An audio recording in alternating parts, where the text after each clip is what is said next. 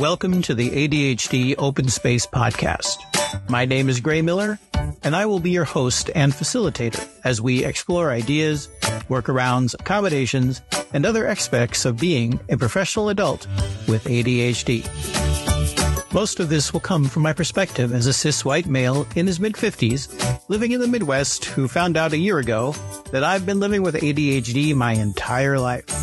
I am not an expert on ADHD, except maybe in not knowing I've had it for half a century and somehow still getting by. But I promise to cite my sources, or at least admit when I'm repeating something I read on the interwebs. If I say anything you don't agree with, you're welcome to call me on it and let me know. This podcast is also part of the lead-up into the first ADHD Open Space happening in Madison, Wisconsin on January 20th, 2024. You can learn more about that event both here in the show and at the website adhdopen.space. The first 30 episodes of this podcast are also being released as part of National Podcast Post Month, NaPodPoMo. That means things might get a little rough, but it's going to be fun. Kind of like ADHD, right? Enjoy the show. 5 Reasons I Do Not Want to Write About ADHD by Gray Miller, first published January 18th, 2023 on Medium.com. There are only 2 things you need to know about me to frame what I'm about to tell you. First, I'm 53 years old. Second, according to my therapists, I almost certainly have been living with untreated ADHD for as long as I can remember. I write a lot about my own life. My most successful article is literally about my own experience aging. It would make sense to think that this reframing of my life through an ADHD lens would be a fertile field of ideas, stories, thoughts, and essays. In workshop after workshop, I have struggled to figure out what the overarching theme of my writing is. And it may be that the hidden theme all along was Gray is trying to compensate for untreated ADHD. Instead of being excited about this new, rich source of content, though, I find myself incredibly reluctant to write about it. And when I say reluctant, I mean I wrote the first draft of this article 2 weeks ago. I created the cover image last week. Post the goddamn article has been on my to-do list for the last 5 days. But it's still hard to click the publish button. Here's why. Number 1, I'm ashamed.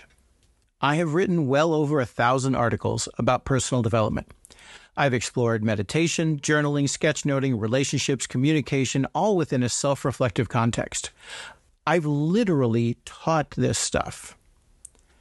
And even though some of my dearest friends have had ADHD for decades, I missed it in myself.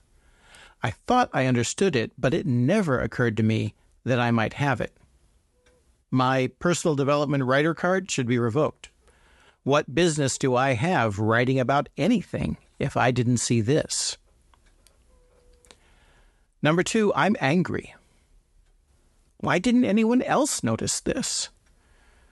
Now, this anger is primarily directed at myself, as I noted above, but there are very clear things from my earliest school records that point towards ADHD.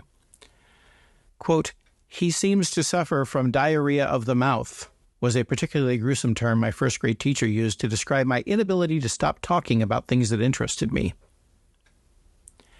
I hate being predictable. I used to take a sort of pride in my varied interests, my wildly tangled career path, my ability to do deep dives into subjects, my fascination with organizational systems. Now, I discover that all those things are textbook ADHD symptoms. Most of them, it turns out, may just be compensatory mechanisms for the lack of dopamine transmitters in my brain. Even this whole reframing of my life story and these emotions I'm writing and talking about right now are common among adults diagnosed with ADHD. I feel like a cliche and I hate it. With all the other writers about ADHD, writing about it myself feels self-indulgent. Number 3, I'm scared. I'm never going to get better. ADHD is treatable, but not curable. That means I'm never going to find the perfect system of note-taking, the one career or partner or genre or hobby that I can just, quote, stick with. I'm not going to finally buckle down, try harder, get disciplined to become the normal, productive human my parents wanted me to be. That dream of consistency, of relying on my brain to keep track of things, has to be put away. My brain just doesn't work like that. And I worry about what people will think about me if they know. I'm absolutely certain that some of you listening to this are smirking and shaking your head because you're among the millions who believe that ADHD is just a made-up thing anyway. Why would I want to write more about that and open myself up to that kind of criticism? Am I sabotaging my future employment? And hey, I've got ADHD, so it's quite likely I'll be in the job market again at some point. By admitting in public that my brain is broken? Number 4, I'm tired.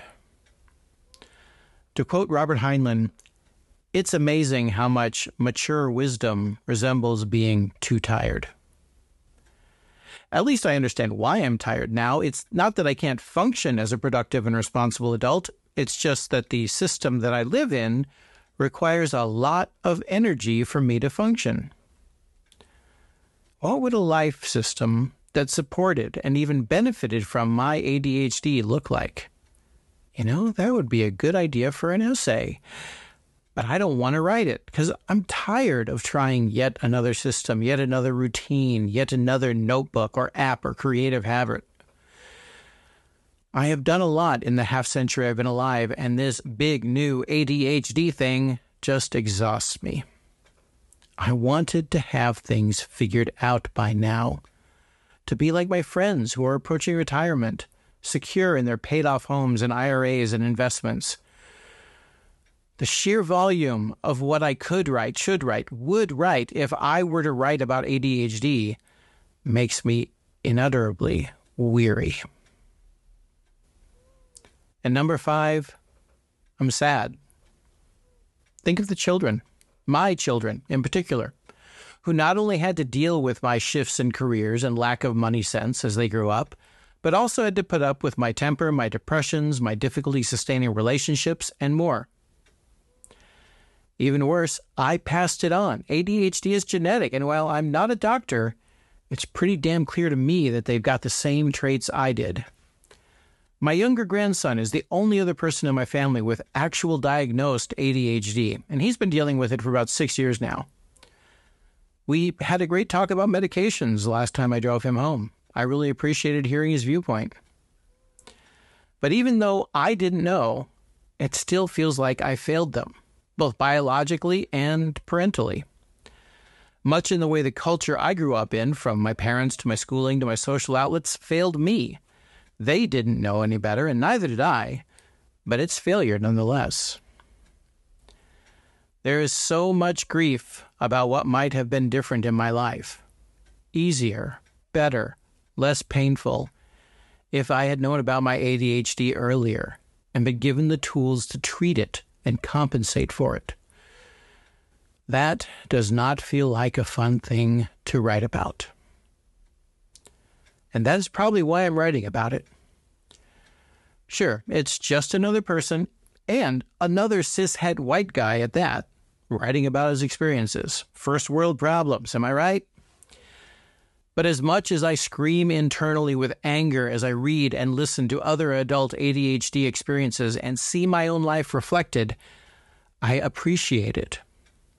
I even envy those who were diagnosed in their 30s or 40s because, from my perspective, they still have time. Of course, from the perspective of the 75-year-old I spoke with yesterday, I've still got a whole lot of time too. Maybe there are worse things than trying to make it easier for people like me, adults living with undiagnosed, untreated ADHD, to find a more solid footing for their life, regardless of how bleak a landscape it seems. I don't want to write about ADHD because I don't want to have ADHD. But I do. So I will. I hope you've enjoyed this episode of the ADHD Open Space Podcast. Again, my name is Gray Miller. If you have any comments or questions about the show, you can feel free to leave them on the podcast page at adhdos.substack.com/podcast, or you can email me directly, Gray, Gray, at adhdopen.space. The background music for the intro and outro are from pixabay.com and are called Funny Days Together by Background Music Lab, used under a YouTube Content ID license.